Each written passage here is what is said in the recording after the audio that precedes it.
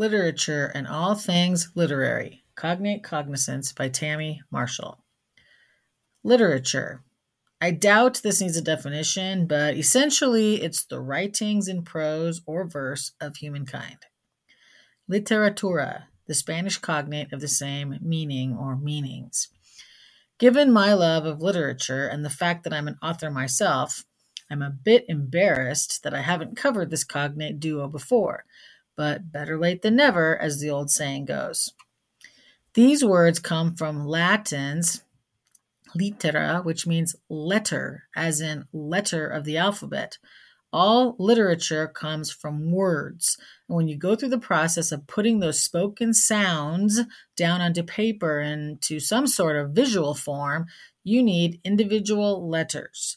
Putting those individual letters together into words and then into sentences and paragraphs, etc., is writing.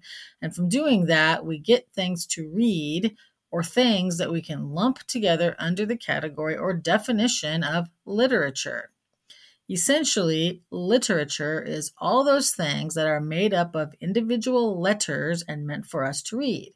Nowadays, we can also listen to literature via audiobooks and the like and feel the words through Braille, but literature began when people first started putting their oral stories into written form and thus needed those magical little symbols called letters. So any word related to literature also harkens back to that Latin word for letter. Since it does, it will have a Spanish cognate as well as cognates in the other Romance languages. Literal is simply literal in Spanish. Literary is literario for masculine words and literaria for feminine ones.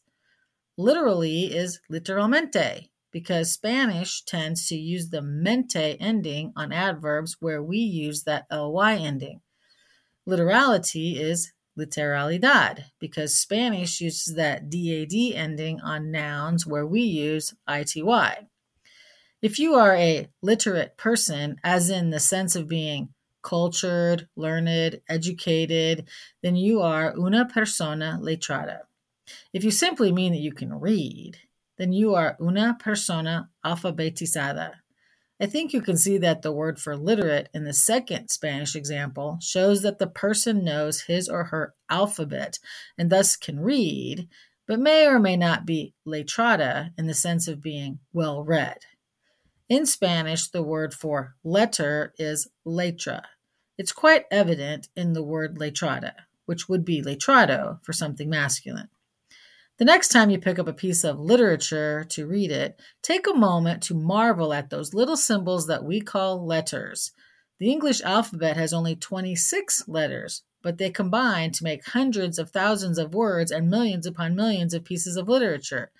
The Spanish alphabet has 27 or 30 letters, depending on whether you want to include the ch and the eye and the r as separate letters or not. When I first learned the Spanish language, I learned it with 30 letters. I will say it for you now, but you'll only hear it if you are listening to this via the attached podcast, not just reading it.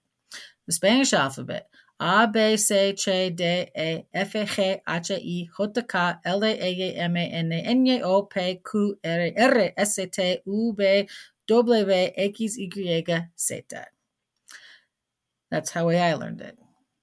Until next time. This is the free Cognate Cognizance post for October. If you want to keep receiving this weekly instead of monthly, please upgrade to paid now. Being a paid subscriber gets you access to the full archive of all the past posts, and there are many now since I've been writing these for over 2 years. Thanks.